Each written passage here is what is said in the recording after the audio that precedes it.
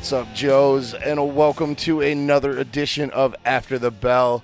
Jeff Shanahan and Ryan Dempsey are back. UFC 217 just wrapped up.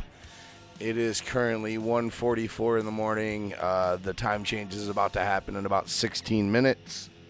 So all right, so it's only 12:44. Yeah, so in about 15 minutes, like I said, it's going to be 1 a.m. again. So, yay! Woohoo! Oh, hi, Ryan. Hi, sir. How was your birthday celebration? Oh man, I was just telling you a little about it, but Thursday night was absolutely fucking amazing.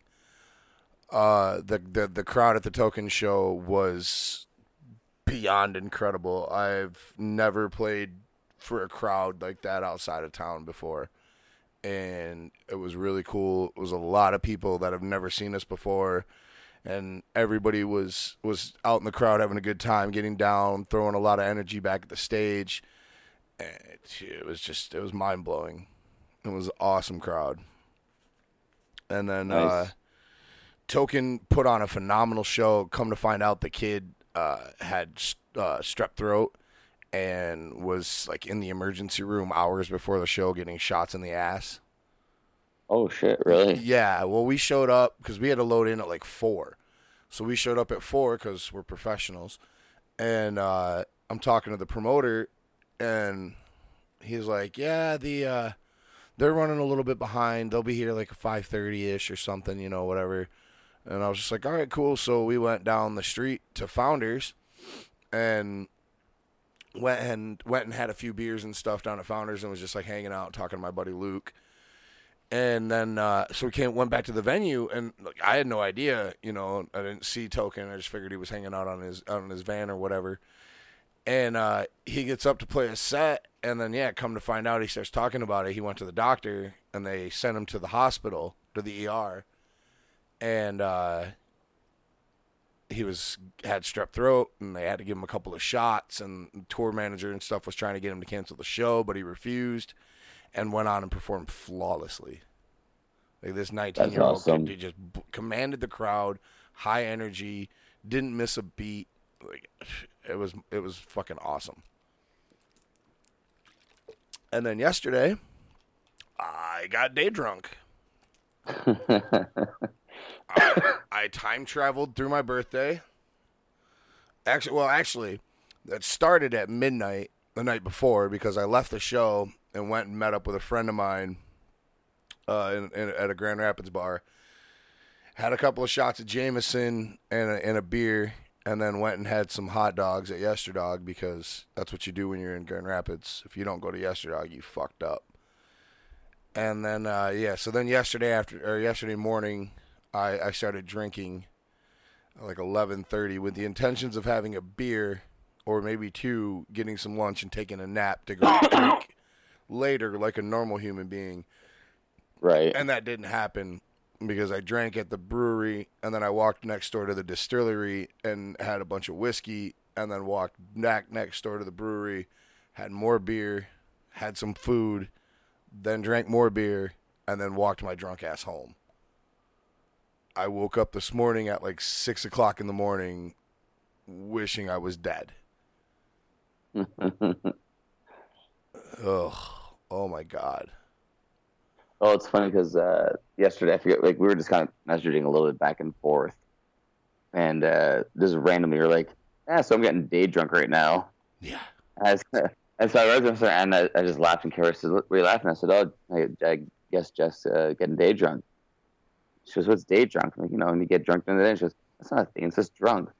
No, drunk's at nighttime. Yeah. Day drunk. Chill out. She goes, "No, drunk is drunk." Me and her somehow had like a 10-minute conversation on what classifies as drunk or what classifies as day drunk. Well, I mean, they're both drunk, but day drunk is just a different thing. It's a special thing you pull on an occasion. When you get nighttime drunk, you have done stuff during the day. You have probably ate food. You probably drank some water. Things like that. Like, I did none of those things yesterday. I did have a slice of pizza in between beer 1 and beer 2. But that was Priorities. it. Yeah, it was presented in front of me. I couldn't say no. But yeah, I didn't have any water yesterday, I don't think.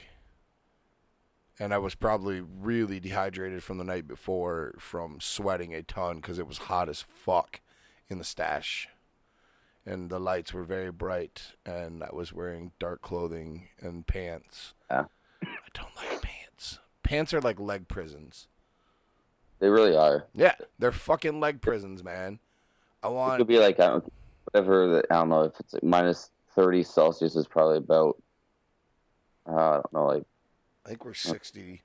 So it's probably like, I don't know. I'm not even going to try. I'm too high for that shit. yeah, like, well, because 32 is 0, so we'll probably say like it's like minus 10 Fahrenheit or thereabouts.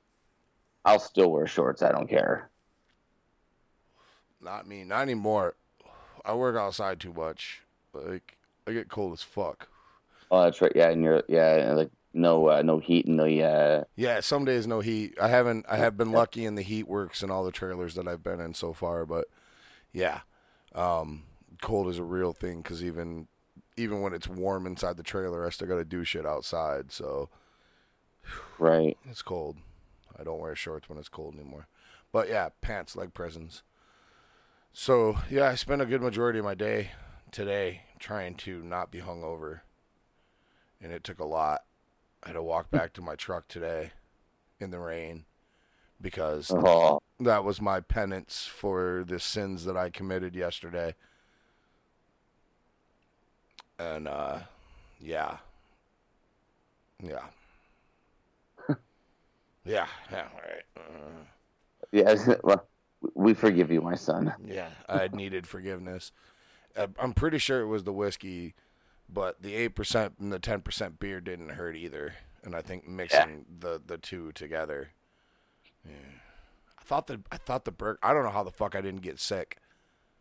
I really don't know how the fuck I cut myself off at the right moment.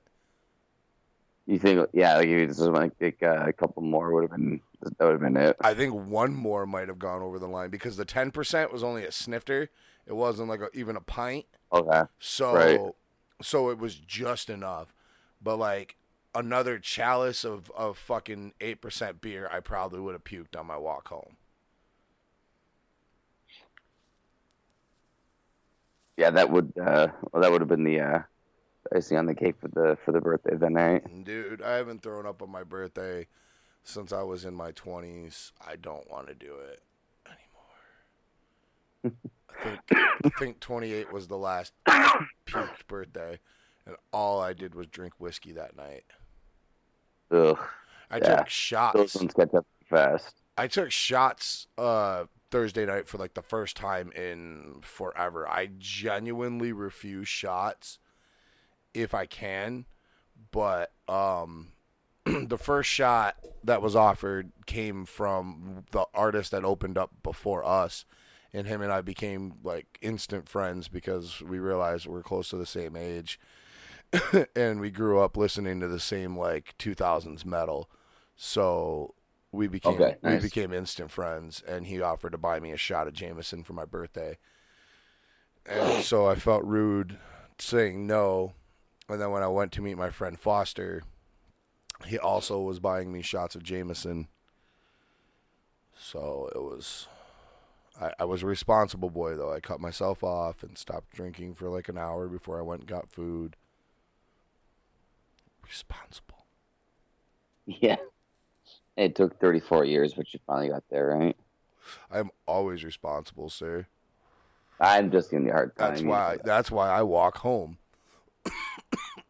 Because I've been to jail. I was gonna say, I just like the fact that every time you say like whatever stories or going out and drinking, whatever, you drive home or you walk home and you walk next day to get your truck, because I know a lot of people who have avoided like the DUIs or the accidents and all that kind of stuff. But it's just like you hear the stories that they tell you, like, are you an idiot? Like, I mean, all it takes is that one time where you just you miss that red light or for sure.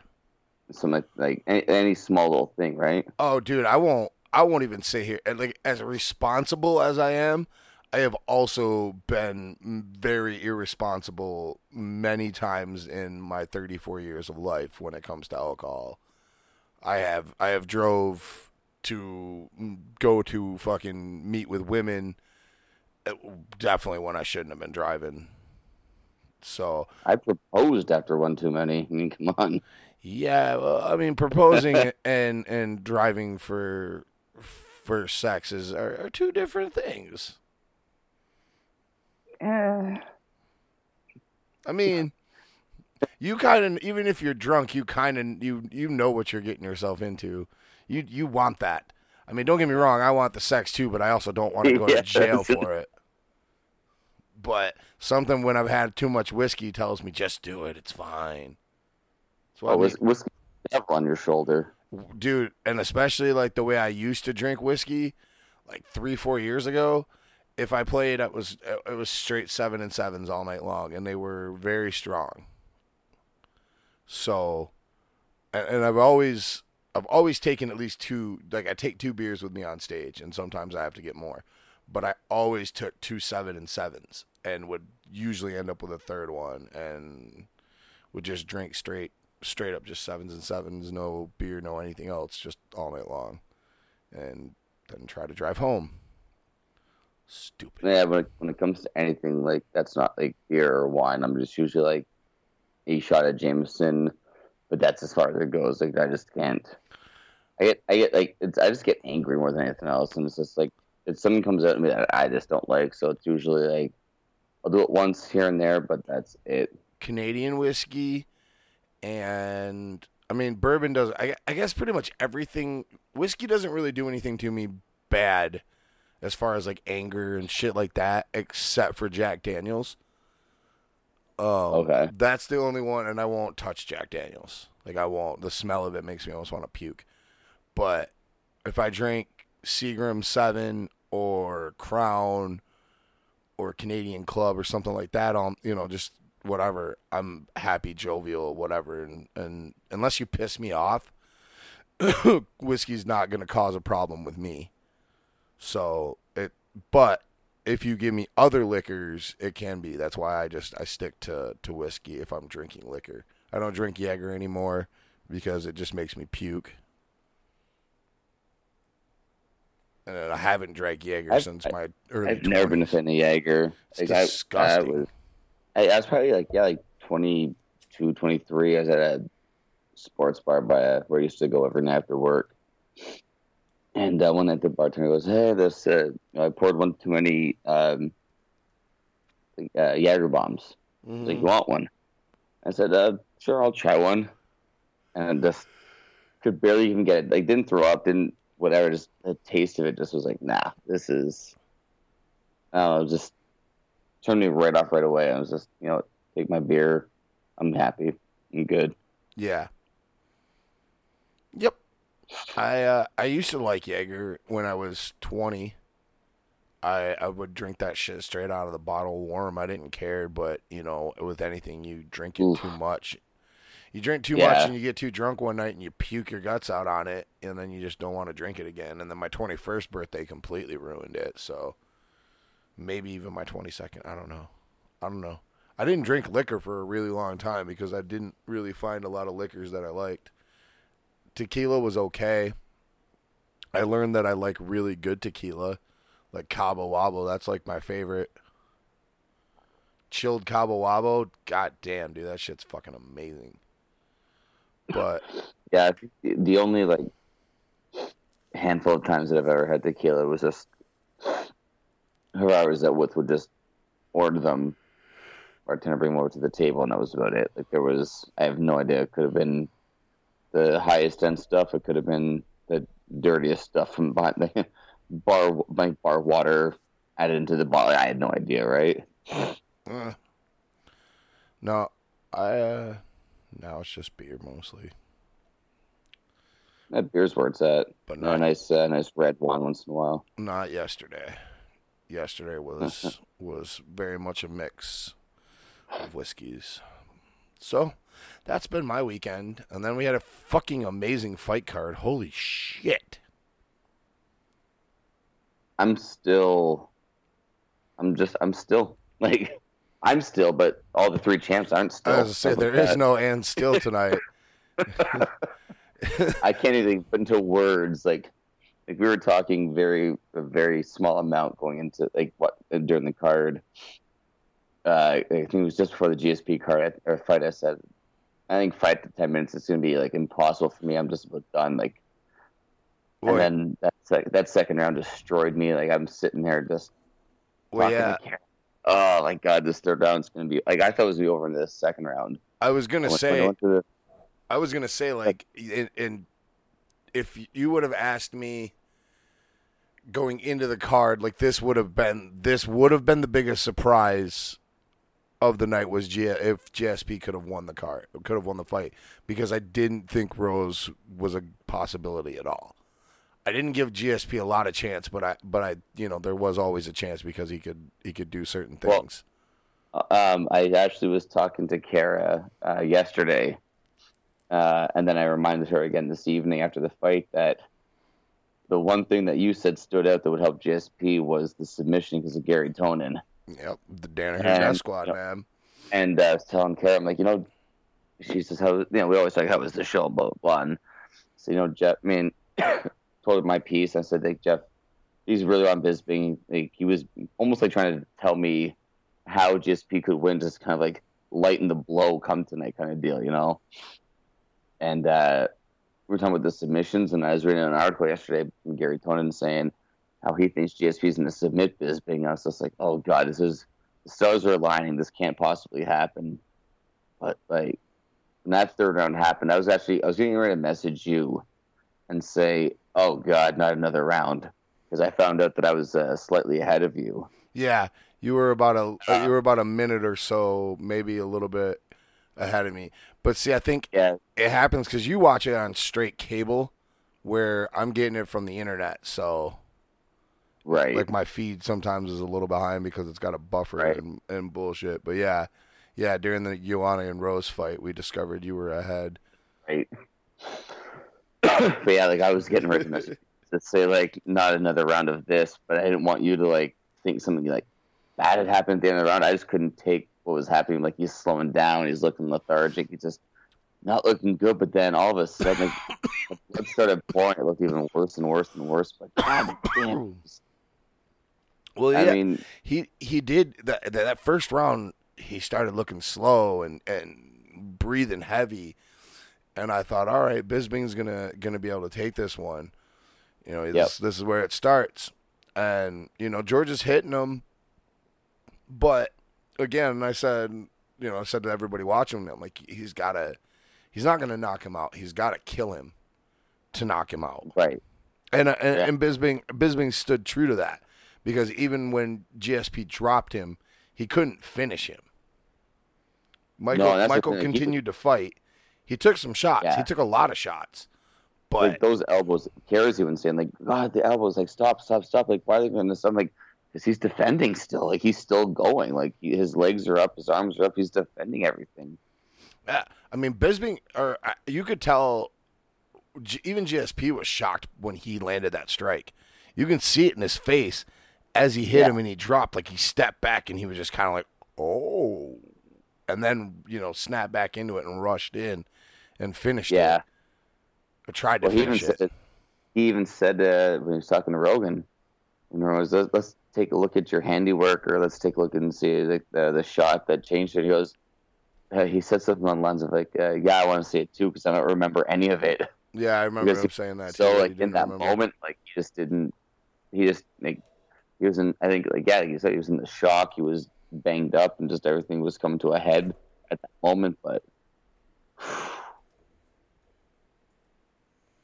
it was amazing. I mean, I can't believe it. Cannot believe it. Still in shock. I messaged you right after the fight. Like I said, like I'm sitting over here shaking right now. Like I was heart in my throat, nervous as all for this fight, just because like I figured he was going to lose, but I just wanted to see him pull off that one win just because. But when he did, I was just like, oh my god, like he's like, this is actually like what? Like, can't believe I just saw like it was. And it's not like Michael Bisping was like 30-0 and like this like 16-time defending champ. Like he's a warrior who's only has like one title defense, but still it's just the whole storyline of GSP coming back. Well, it was. I mean, Like, the whole thing made sense. I mean, him coming up a weight class, why the deck is going to be stacked against him, and why I didn't think he could do it. He proved me wrong, but he was coming up a weight class, giving up weight, a lot more power than he's used to being hit by. right? Yeah. You know, just bigger guys, more reach, more length that he's going up against. 4 years out of the cage. You know, the wily veteran who's seemed just to be able to fight through everything. Nobody can really stop him when they, you know, unless they kill him. So Yeah. it was Daniel versus Goliath, or David versus Goliath, Daniel versus the lion, whatever the fuck. Whatever goddamn biblical analogy you want to use. How about God? Oh, you mean Stephen Wonderboy Thompson's Lord and Savior baby? Oh, Stephen Thompson, he was something else tonight. All praises to our Lord and Savior baby. You know what? We need to get like the Ricky Bobby of MMA coming out soon. Oh God. Yeah, let's. I don't know. That was weird. That was so weird. But back to the fight. So after the fight, the thing that I continued to scream at the TV while George was being interviewed was, "Are you going to fight Bobby Knuckles?" Yeah, he dodged that question beautifully. Because I don't think he wants to. It's weird because, like, yeah, when they asked him about it, he said that he didn't want to fight middleweight because he was too small at the time, but he was also too small for welterweight, and now he's still at welterweight side. Like, he didn't. Well, right at the end of it, he was like, you know, I was concerned about it, but it's okay now, and I think I'm okay. What the fuck does that mean, George? Does that mean you're going to fight at welterweight and defend the title, or are you going to just vacate the bitch and let middleweight? I'm sorry, the middleweight. You gonna stay at middleweight, or are you gonna vacate the title? Are you gonna fight Tyron Woodley? Because that seems like another possibility. Well, you were saying that you watched that the post fight on FS1 or whatever. Part of it, yeah. They were talking to TJ. I started it with Rose. I forget if they were talking to Rose or if it was right before that, but Woodley announced that he's willing to fight GSP for the middleweight title. Oh, he was willing to go up to fight him. Like he says I'll fight him because they were talking about that tweet that he had put out when GSP was kind of coming back. Yeah, saying about why are you running, George? Come face me at welterweight or something along those lines. And he said the girl said something about, where do you stand on that now or something. He says, I'm willing to go up and fight him right now at middleweight. And Chris Weidman just kind of looked at him, just like, "Are you fucking kidding me right now?" Like, he had that look on his face, like, "Get out of here!" Like, no, we already have too many traffic jams and too many weight divisions. Let's not create two more traffic jams. Like, well, it's gonna be a traffic jam at 85 anyway, because who knows what George's next move is gonna be. Well, they've said if George doesn't defend, it's just gonna be promote Whitaker.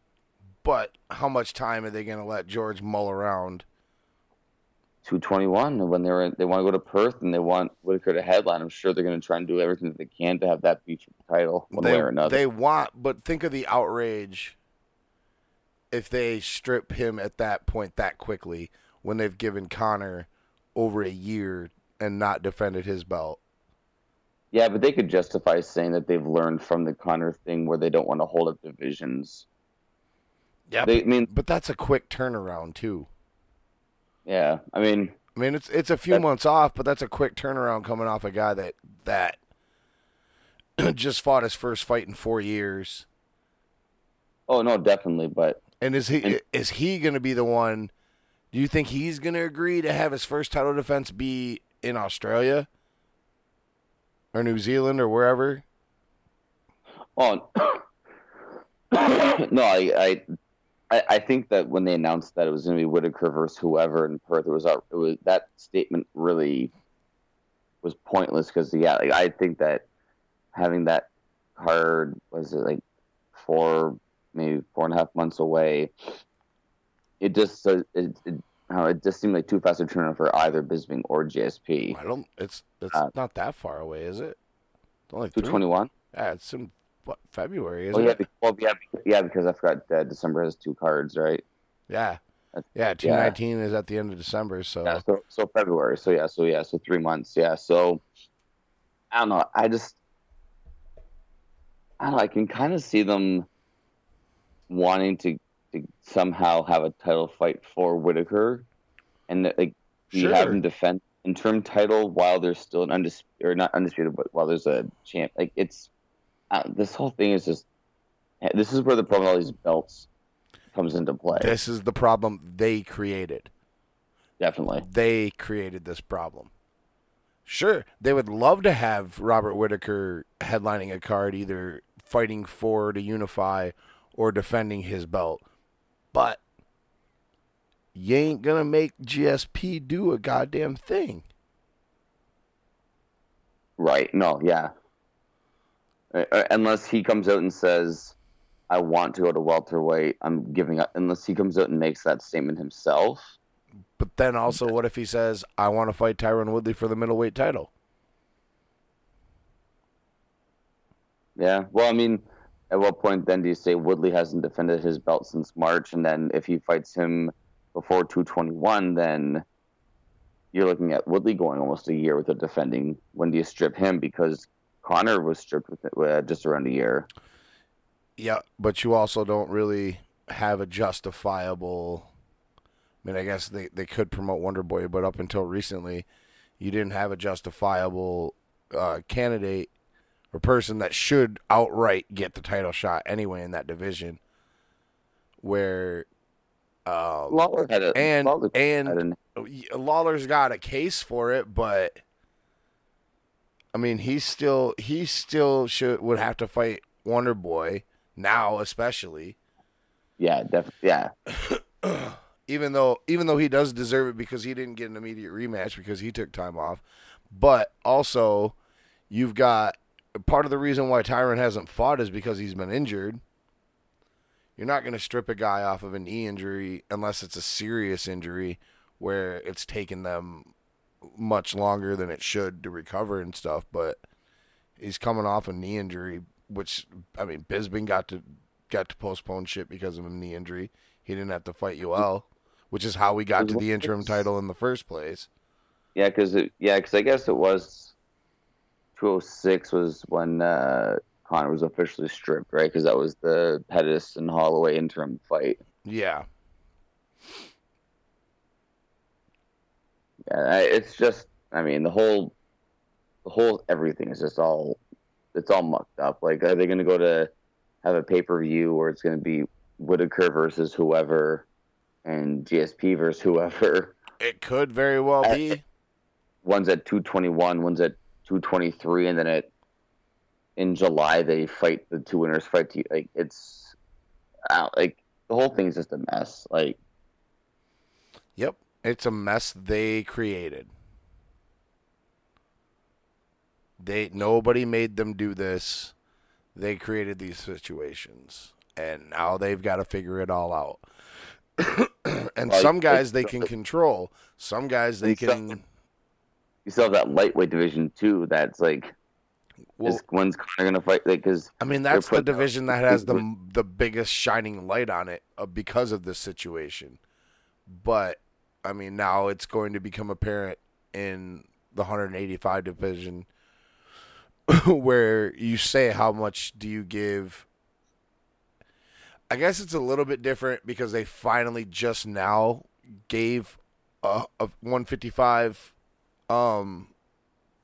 interim title just here recently, whereas Bobby Knuckles won the title a few months ago and has had it. Right. So and the thing is too is like with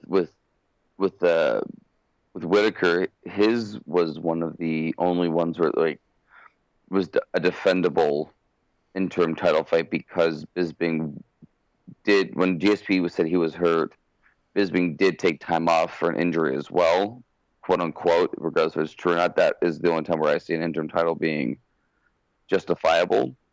But at this point here, now you have GSP, you have Whitaker. You have to make them sign the contract in my eyes. If you can't do it in Australia, sorry. But you have to have those guys fight for the title in one way, shape, or another. Yeah. I mean, in a perfect world, sure. But again, GSP holds the cards, and who's the bigger money fight? Is it fighting? McGregor. Is it? Yeah, not 85. Well, yeah, I mean it is, but it's not going to happen. No. But is it fighting the 170-pound champion, either dropping down to 170 pounds, your old weight class that you dominated for years and years, or is it taking it on at 185 and defending your title? Right. Either way, that's probably the bigger fight than fighting to unify the belt with Bobby Knuckles. I want that fight. I want that fight a lot.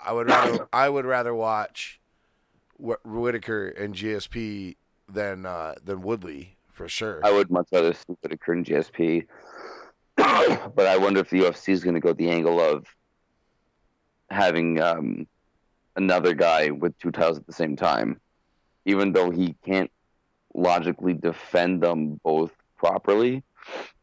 The amount of... But the only way that happens is if he goes down to 170. 170, yeah. But then they're going to strip him. If he goes down and gets the welterweight title, he's going to get stripped of the 85 title, and it's just going to end up with Whitaker anyway. So he's still going to clog up the division, dropping down to 170 pounds. Dana White was saying before this fight even happened, like tonight's fight, he said if GSP wins, he's probably not going to defend the title, and we're going to promote Whitaker. Like, they were already preparing themselves to do this, but now it's just a matter of, do they stand by their guns? Well, Dana White says a lot of things. A lot of things. I don't take 90% of the shit that comes out of Dana White's mouth for anything, because most of it is half-ass talk, and he doesn't back most of it up, and he backpedals to what's going to make the company the most money, which is what his job is. But I can see where they're not going to immediately strip him, even if he goes after the 170-pound thing, because if he loses the title fight against Woodley, they're still going to let him keep the 85 belt and try to defend it, I'm sure. I could see that for sure. Yeah, like have him, if he gets down and for whatever pay-per-view and fights, Woodley wins that, then they say your next fight has to be at 185. I could definitely see them wanting to do something like that. So there you go. Even if they do eventually strip him, how long does that clog the division up? Quite a while.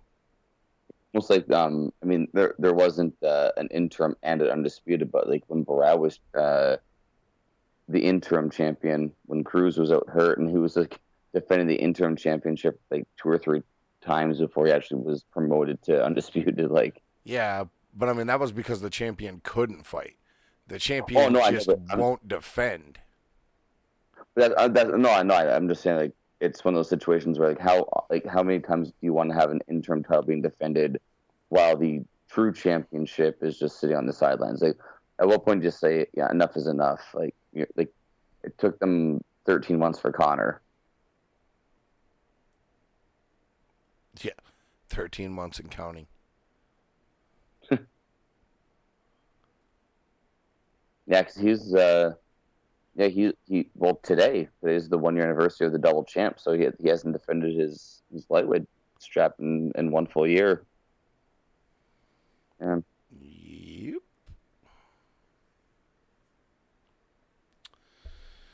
Yep. So yay, more fuckery at 185. Hooray! Hooray! Hooray! One division that doesn't have a bunch of fuckery now is 135. TJ Dillashaw is once again champion, like I said he would be. Yeah, the end of that first round was Scary shit. When he was standing up to go to the corner, and he could he wasn't wobbly, but he just looked like there was a lot of cobwebs up there. Oh, his one leg was kind of fucky. He wasn't walking right. He had a little stumble in him. Yeah, I'll have to go back and watch that part, but yeah, yeah, I don't know what to say, but like, just props to TJ. Like, he came back from that and landed 2 head kicks, one of them that floored Cody before putting him away, but that left hook. But making it look so easy too. Cody looked really strong early in the fight, and even into that second round somewhat, with the way he was parrying shots and when they were getting into exchanges, when TJ wasn't fighting smart, Cody was definitely getting the best of him. That speed, the hand speed was coming through, and his ability to just slip inches out of range and come back. But yeah, like TJ was throwing a lot and he was missing a lot, but it also seemed like a matter of time before something connected. When Cody was fighting, I think he was fighting with much more anger and emotion in this fight than I think he did. He fought tonight with the anger and the emotion that I kind of expected to happen with the Cruz fight. That he showed the maturity and the restraint and smarts not to fight with his heart and with his anger and emotion. But you could see he wanted to take Dillashaw's head, put it on a plaque and bring it back to Team Alpha Male and hang it on the wall. Yep, or even just fucking put that shit on a spear and right in the middle of the room spike that bitch. Yeah,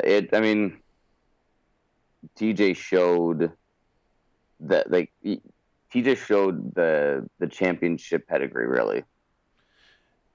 And in thinking about it, my statement to open this fight was false because TJ called out fucking Demetrius, so it does clog the goddamn division up again.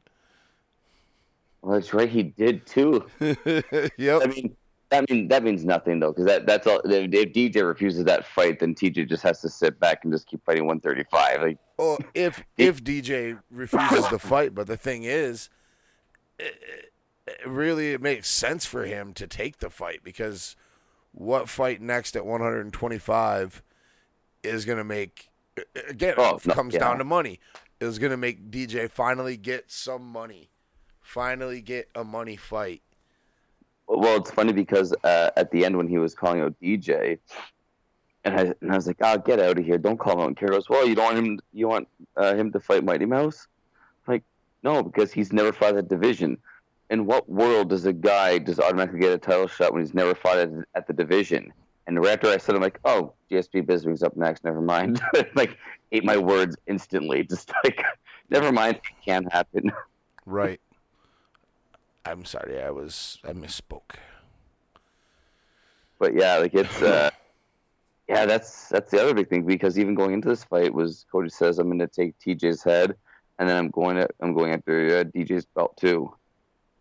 Yeah, this is the era that it's such a weird era, because before it used to be like, your Silvas, your Joneses, your GSPs, where it was the BJ Penns, you get the belt and you just defend. And now it's all about just, get as many belts in as many divisions as you can, make the paydays, main event, all the cards you possibly can. Like, it's smart financially, but it's the UFC is not the right sport to have. It's like, you need to have like different organizations cross promoting, kind of like how they do in boxing, like different belts floating around at all times in order to have this kind of scenario. And oh shit, almost lost you, Ryan. I'm down. Oh, hey, Jeff. Hey. Hey, I caught you. That's the important thing. I caught you. My foot got caught in the cord. It's fucking 1:24 officially, but 2:30 in the goddamn morning. Yeah. But there's a lot of good fights to be made back at 135. You got this rematch. You've got the rematch with Cruz with Dillashaw. That's like, if he gets past Rivera, I definitely want to see that one to go. Those two go again at it. Or even Jimmy Rivera if he beats Dominic Cruz. Yeah, he'd have a great argument for. I mean, and that's like for me. Like, I don't know why these guys like a TJ doesn't want to fight the best contender in his weight class. Like, I get the whole money thing and the belt thing, but at the same time, it's like just crush really defend your title 2, 3, 4 times, show that you are what you are, and then go after the belt. But think about this too. This is TJ's first time co-main eventing a pay-per-view in how many years? Because 20 when he fought Joe Soto. Yeah. So 2015 he had two main events. Yep. And then that was it. Because the Joe Soto fight tanked so bad pay-per-view sales because of Barao being knocked out the last minute before the fight. So badly that the next time he fought to defend his title against Renan Barao, it was for free on Fox. But that's the thing. Like, if TJ can't sell pay-per-views and DJ can't sell pay-per-views, then put them both together could spell the exact same thing. Except for the fact that you have champion versus champion. And for people that follow Mighty Mouse but don't really watch his fights, because a lot of the guys that he fights, it's kind of well known that he's just going to walk all over everybody. He's just such an advanced fighter. But TJ presents another problem. And TJ has learned things from watching like Joseph Benavidez fight him now a couple of times. Right, And has, one of the best minds in the game in his corner. As does Mighty Mouse, because Matt Hume is a fucking extremely smart MMA coach. Yeah, I'd say those guys are probably like easily 2 of the top 4 today. Well, they are, but their greatest successes are each. When you see the game plans that they've put together, fight to fight, like it always changing, always building and always adding to their fighters' repertoire. But the thing is, with each of them, is they're only really known for doing it with one fighter. While like Dwayne works with other fighters, and he works with Joey B and stuff like that. Like TJ is the name you think of when you think of Dwayne Ludwig fighters. Right. And I can't tell you another fighter that Matt Hume coaches. And you have to wonder, like, if those guys did have a stable of 3 to 5 or 6 fighters, where they would be at. Like, would Mighty Mouse have lost his belt? Would TJ be the champion today? Well, I think the possibility for a guy like Dwayne could have been there if it's not for Mighty Mouse, because, Joseph Benavidez could have a very good stake and claim for that 125-pound championship if he hadn't been beaten twice. Right, yeah. Because he's beaten everybody else in the division. So that would have been a chance for Dwayne to have 2 champions. And so it's just, I think it's an interesting battle. And it definitely is it's enough of an interesting fight for a guy like Mighty Mouse, especially now where he's coming off one of his most exciting finishes, and TJ is coming off of winning a title in a high-profile feud, co-headlining one of the biggest events of the year So it's the smart fight. It's the smart next fight for DJ, and it is for TJ, and he knows it. That's the money fight. And then we get the winner of Cruz and Rivera versus Cody for the interim. I mean, it's always a good possibility. Is what you gotta do to sell fucking fights these days is slap an interim title on it. But everyone gets a belt. Yep. That's what I said a long time ago. Yep. Fucking Oprah. Oprah. Biggest surprise of the night, man. My fucking girl. She did it. She did it. You know, I wanted to pick her on Thursday or Wednesday just for you. So I wanted to go with that no chance in hell to take the pick. But I couldn't figure out, like, if I said, Rose is going to win by, I don't know. I couldn't give a reason as to how she was going to win, so I just had to ride with Joanna because it seemed the most logical way to go. The logical, I mean, if you were going to pick Rose, the logical way would have been by submission because that's her thing. That's her specialty. Right. Her winning this fight by TKO and by knockout stoppage. Submission. Well, yeah, technically she did, but that's how they announced it was by knockout. Yeah. But she did tap the strikes. That was just, upset. Where do you rank that as an upset all time? Where do you put that one? I brought that up with Tony, and I think it jumps. It definitely jumps into the discussion for the greatest upset in UFC history. Right. As far as titles, title fights for sure. And it's one of the weird ones too when it comes to upsets because it's not like she has a kind of shady record. Like it was just that she was going up against a buzzsaw and was expected to. It's like if she was fighting anyone else, you would pick Rose. It was just who she was going up against. Well, it's that, and it's that she's young and has the reputation of possibly being a little bit easily broken mentally. Right. And that was the thing that I was worried about with her. And that's how it looked all week. Yeah, it did. We were talking about before we recorded, like all week long.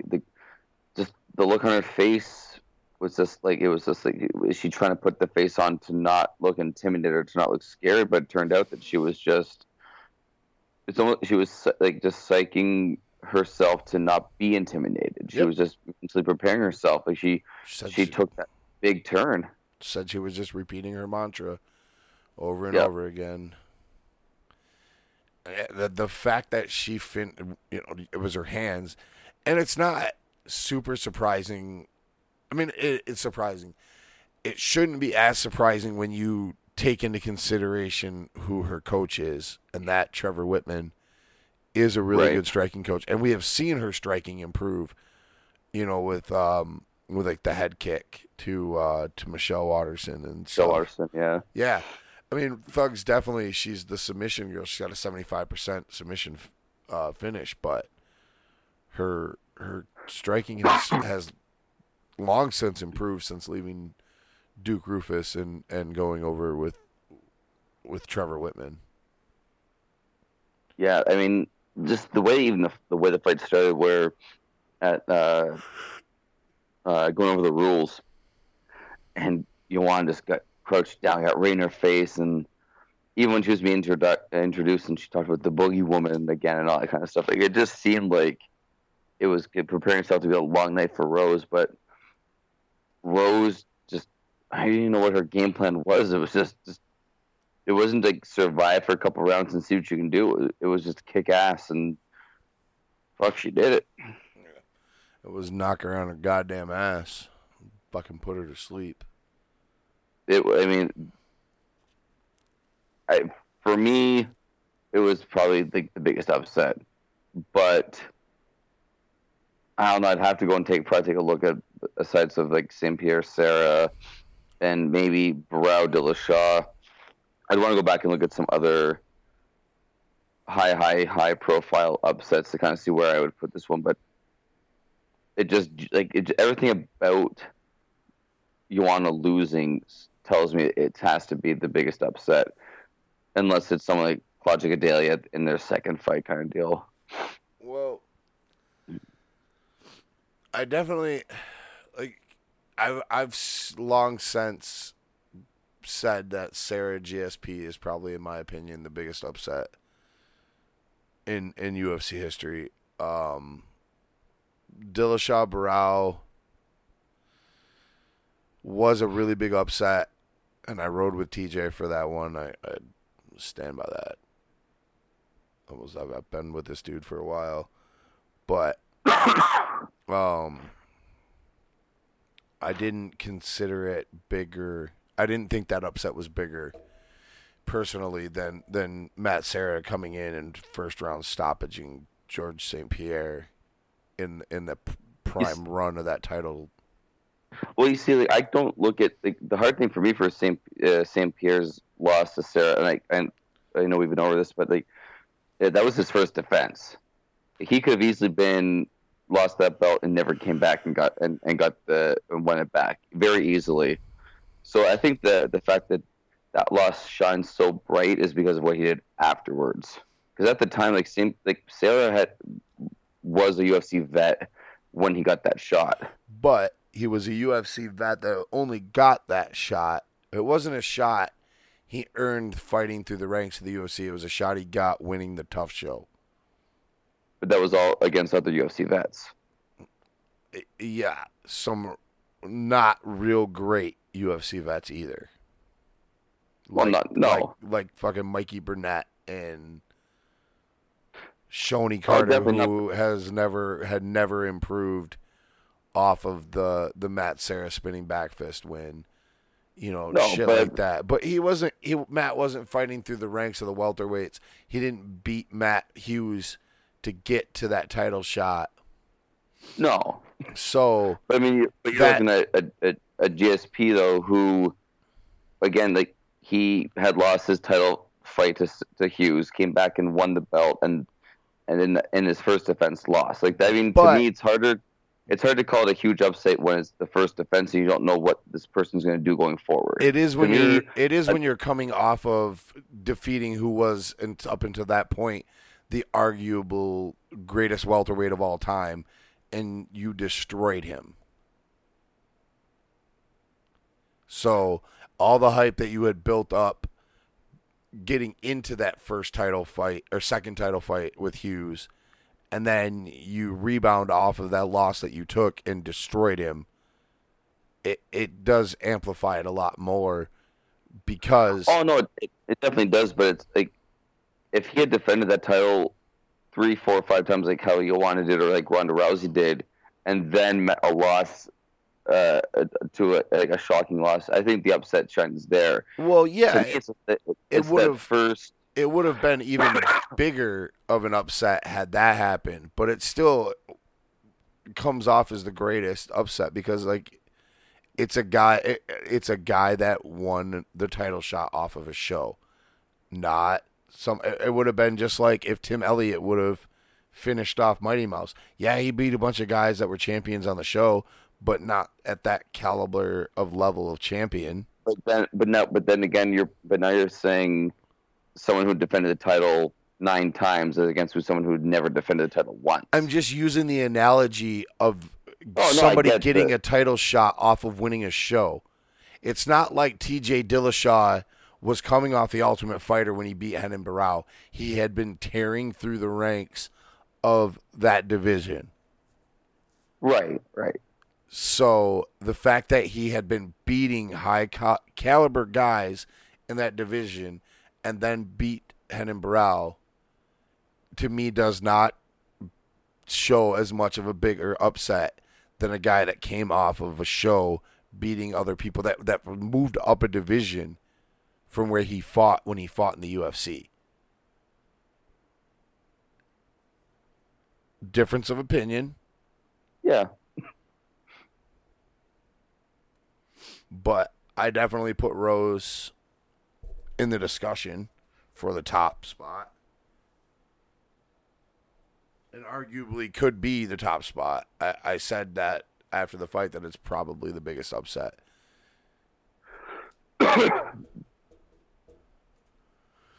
And she got performance tonight too. So I mean, she got a double payday. So good for her on that. Yeah. Yeah. Wonder Boy came in and did what Wonder Boy does and outpointed Jorge Masvidal. Yeah, and that's what, like, they pointed that out a lot throughout that fight. How he was just popping in, popping out, and Masvidal just had. I mean, he landed a couple shots here and there, and his leg strikes were on point. But Wonder Boy does, like you said, what Wonder Boy does. Yeah, well, I mean, for him, I'm sure the power that Jorge Masvidal was hitting him with didn't really feel as bad as some of the power he took from Tyron Woodley. Oh, no, definitely. Like I mean, his leg and part, like his left side of his body was pretty chewed up by the end of that fight. But I mean, Masvidal ate some really clean strikes. I mean, they said he hasn't been finished in 7-8 years. So he showed. I mean, God, like Masvidal, it seems like he's that guy now that he had that big climb up and was right there to get the title shot. And now, will he ever get that title shot? It won't be anytime soon. Because I mean, yeah, like I don't know what he just seems to. I think he got too caught. I mean, Wonder Boy's stance probably did throw him off, but I don't know. He just didn't. His game plan just seemed to leave him early on in that fight. He just kind of fell into, like you said, the point karate. He just fell into eat the shots and until it got kind of late in the fight, and he got desperate and tried to rush in to get the finishes. And he had landed some good shots, and he landed some flush punches on Thompson, but just too little, too late, and not hard enough when it had to be. Yep. And then, like I said, I mean, Wonder Boy had probably at that point taken harder shots from the guy like Tyron Woodley. I don't know what's next for Wonder Boy. He's definitely not getting a title shot. Not this soon. Somebody else has got to get a shot. Maybe even two people. Who knows? Yeah, especially after those two performances, and like we talked about at the beginning, unless Woodley jumps up to 185 and fights GSP, and they decide to do an interim welterweight, that I don't see. I mean, maybe I'd be down to see him fight Covington next, but yeah, I think him and Covington is a fight that makes sense. I mean, because then you got the 1 and 2 or 2 and 3, depending where they sit when the rankings come out. I mean, just do it up. Yeah, we'll see what happens. I think, like you said, and I agree 100% that Covington is a fight that makes sense, but also could potentially be a pretty boring fight. Yeah, it has the potential of being it has Woodley Wonderboy written all over it. The wrestler versus the karate guy. One doesn't want to rush in for the takedown to get in or to fear of getting knocked out. One doesn't want to open himself up to get taken down and get just ground and pounded. I actually think Covington would open up in that fight more and take more shots because he knows he's a far stronger wrestler. Yeah. I think that after the Maya fight, Covington realizes he's got to work on that striking a lot because a tough puncher would do a lot more damage than what Damian Maya did to him. Yes, but I think he also knows that he can take the damage and give it back. So Paulo Costa, the Eraser, did exactly that to Johnny Hendricks. I couldn't believe Johnny made it out of the first round, to be honest with you. Yeah, I was surprised that he got that he went as long as he did. Those body kicks were fucking disgusting. Well, when that second round started up and they zoomed in on him, he was just tattooed red all over his body. Yeah. Yep. That was ugly for Johnny. The good thing for Johnny Hendricks, though, is that he's now a free agent. So now he has the possibility of going over to Bellator and just doing what he wants to do there. Well, good.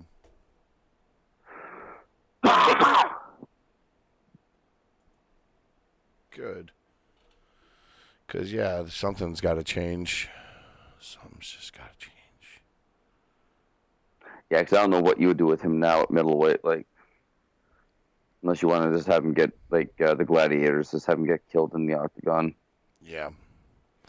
Costa's a murderer, man. He is a murderer. I'm interested to see what happens to him beyond the second round.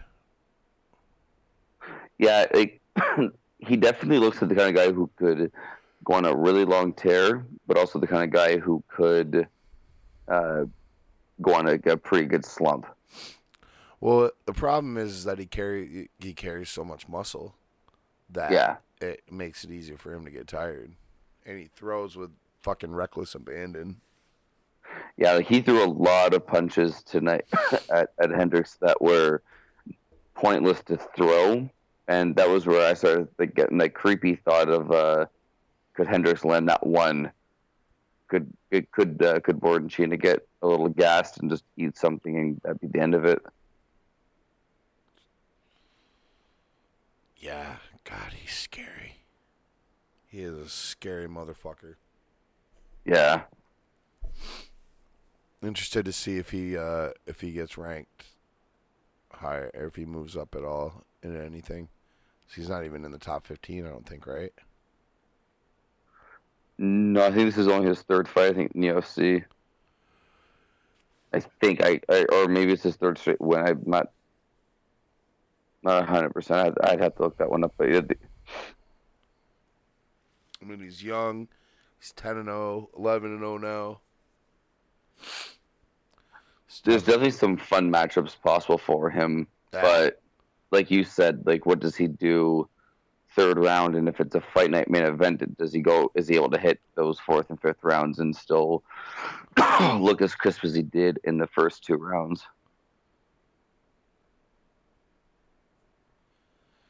Yeah. I mean, that's the question. I don't know if he can make it out of a second round and how much he loses on the gas, because like the wrong person, like a Yoel or a Chris Weidman, like a good wrestlers that will take him down, they could make the night very long for him. Well, I mean, Bamboje took him down quite a bit. That's true, yeah. So the other thing, for Bamboje was as he got tired sooner. Right, but I'm just saying, like, even he was able to take him down a bunch. So who knows what a really good, solid wrestler like a Luke Rockhold, Chris Weidman, or Yoel Romero could do.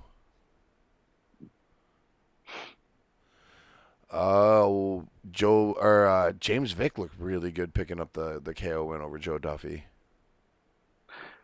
Yeah, Duffy looked like he was going to have an easy night in that first round for the most part. Duffy was looking really solid, and then that second round, Vic just opened up and got his game plan going, and it was like 1 second left in the first round. Well, I mean, 5 seconds left. He hit that uppercut and just did some damage. I think that they probably could let it go. I think Duffy was doing enough to defend himself for the sake of that 1 second, but I mean, I don't think that it would have, if it went to the third round, I don't think it would have been Duffy's night. No. So I think, it probably did just kind of spare him some extra damage going forward in that fight. But Vic finally learned there, tonight by going over and Deshaun Shelby calling out names and going on the mic and saying like, "Let's do this." Like, we're going to be in Texas in February. Like, I want a main event. Let's do it. So he's learning. Hopefully, he can start moving up in the rankings more and pushing himself forward. Because he's fun. He's young. He's crisp, and he's a sponge. Like, he just learns and learns. He absorbs everything, and he gets better with every fight. Yeah, it's time to give him a ranked opponent and then see what happens. Yeah. Let him show what he can do. I think he said he's the only fighter that's 8-1 that's not ranked or something like that. Yeah, I or got that too. Ranked in top 10 or something like that. Like, so yeah, like do something with them. Like you need these lightweight guys. There's a perfect one for you. Yeah, he's got the makings of somebody that could get a really good push. So I like his personality. Yeah. He's just a scrapper. He just gets in there and fights and mixes it up and is dangerous with his hands. He's dangerous on the ground. Well, let's get into... Do you want to talk about the weird shit from the evening? Yeah, definitely. So, the first weird fucking DQ, Walt Harris gets disqualified for kick to the face off of a foul. The fight was being stopped because Mark Godbeer got kneed in the groin as it came up into the midsection, and the ref was trying to stop the fight and was a little bit slower on the draw, and Walt Harris connected with a kick to the face that basically ended Mark Godbeer's night, and the doctor stopped the fight. Yeah, and at first I was really like I couldn't really what was happening. I thought it was more the just trying to figure out how much time he was going to take. If he was going to take it, he was good to go. And then when they showed the replays, you see him beginning to lift up the leg for the kick, and then the referee steps in. The momentum that he was throwing forward, he was always going to throw that kick. It just happened to hit him. If anyone's going to get disqualified, it's the referee for not jumping in sooner. Specifically because we've seen guys get kneed in the gut, and they do the exact same reaction that Godbeer had. So when a guy turns around, you don't know where you necessarily hit him. The referee hasn't stopped the fight, so he's turned his back.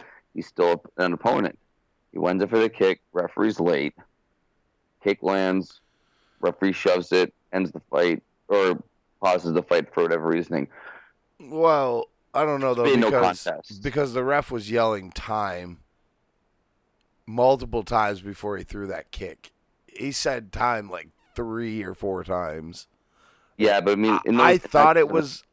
Like, I thought in the beginning, I was kind of leaning with Walt Harris and just like, all right. And I don't think he did it maliciously to try to attack someone off of a break, in the action and the ref stopping it and shit. Right. But I do think he could have pulled back a little, because it was clear in the replay that the ref. But I mean, it's momentum, forward thinking shit like that. It is what it is. But, yeah, when you have all that stuff, like you're in the middle of a fight, you have all the crowd all around you going, and all that stuff's happening. It's hard. Like that's whether if you jump in also, or like just yelling time doesn't just pause everything, But I see what you're saying. Like if I don't know, I just think the referee should have been a little quicker to the draw. Yeah. Well, so Walt Harris gets DQ'd. Oven St. Cards. What? He had 2 losses and 2 cards. Yep. Oven St. Preux knocks Corey Anderson the fuck out.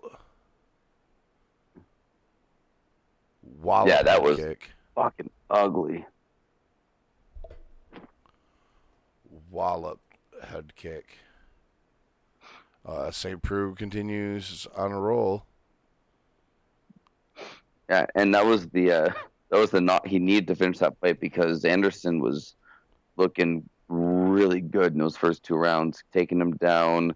I mean, St. Preux did stuff a lot of the takedowns, but he was taking on a lot, and Anderson was doing a lot of damage in the first round. And going for like OSP needed to finish it, and he landed like one or two, maybe three similar head kicks. But this one was just one of those ones where Anderson had his head down more of the way of the block, and he just ate the whole thing.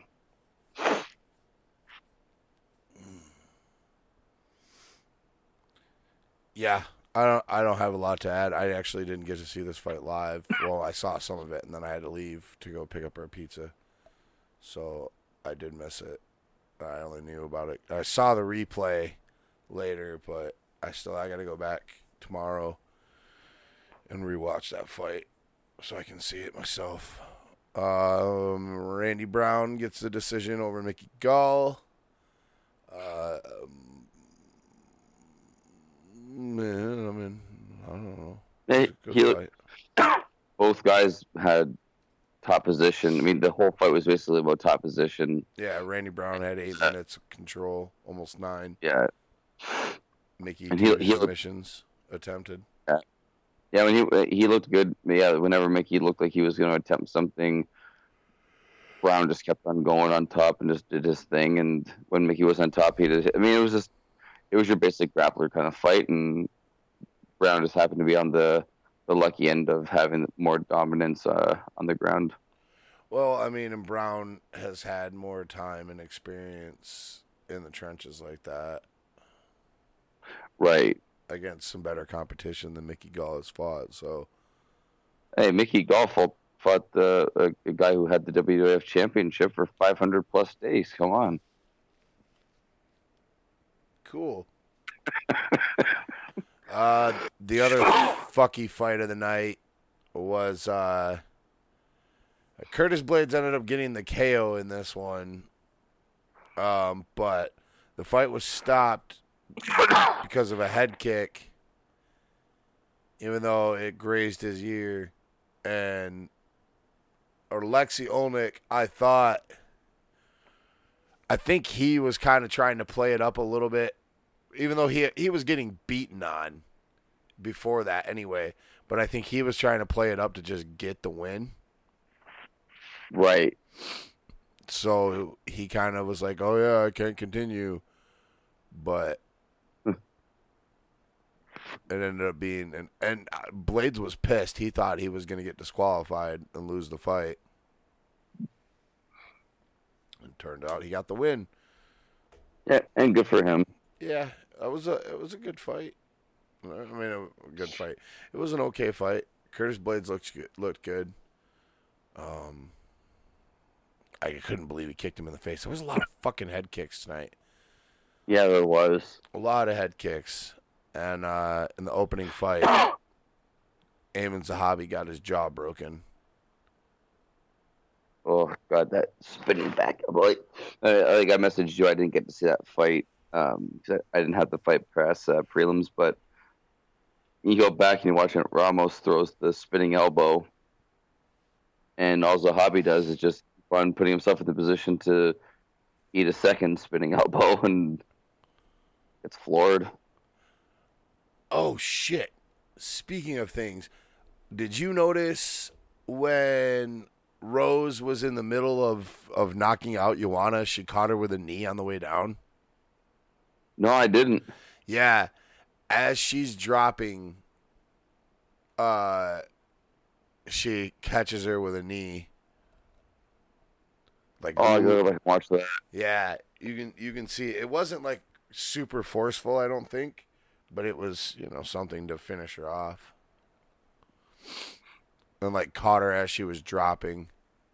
I think right before. What about GSP when he was? I think it was the second round attempting the second, maybe even the first round attempting the takedown, and basically ripped Bisping's pants off. Yeah, I said something about that. Destroying the cup. Said something about him trying to get up in Bisping's booty. Yeah, ends up, but Bisping just having to shove a cup in his underwear and just hoping that didn't move out of place. I think my exact quote was, GSP's trying to win by penetration. I am impressed with my performance. I am very impressed with this performance. Yeah. Way to. But I mean, this. When it comes to when it comes down to just like pure main card, I think tonight might be just probably one of the top three when it comes to upsets and performances and just everything. Like it's up there for me. Yeah, it was a pretty crazy card. It started off really weird with some of these fights, but finished strong in the end and definitely delivered. Worthwhile. Yeah. Worthwhile. Man, I'm really high and I'm fucking really tired. Holy shit, it's been a long day. And we're about an hour, a little over an hour into this thing, so what do you say we call her a night? Yeah, that sounds like a good plan. We'll pick up where we'll pick up this week. Yeah, we'll figure something out. So yeah. Why don't you give me your closing thoughts on the card tonight? I'll just leave it the same way that I did. I think we had Run the Jewels playing the other night when we were closing out the show, when we were previewing the show, and I'll just leave it the same way. And new middleweight champion of the world. All right. Congrats to my girl Rose. Even though they screwed up your walkout music, I'm hoping that you were supposed to come out to Run the Jewels and they just fucked it up. But yeah, congrats to you. I'm pulling off one of the biggest upsets in the UFC title history for sure. And GSP, I ate my words, man. You did it. Congrats. So, for Ryan, I'm Jeff. Thank you guys for tuning in to After the Bell. We'll see you guys next week for another episode of the Average Joe's MMA Show.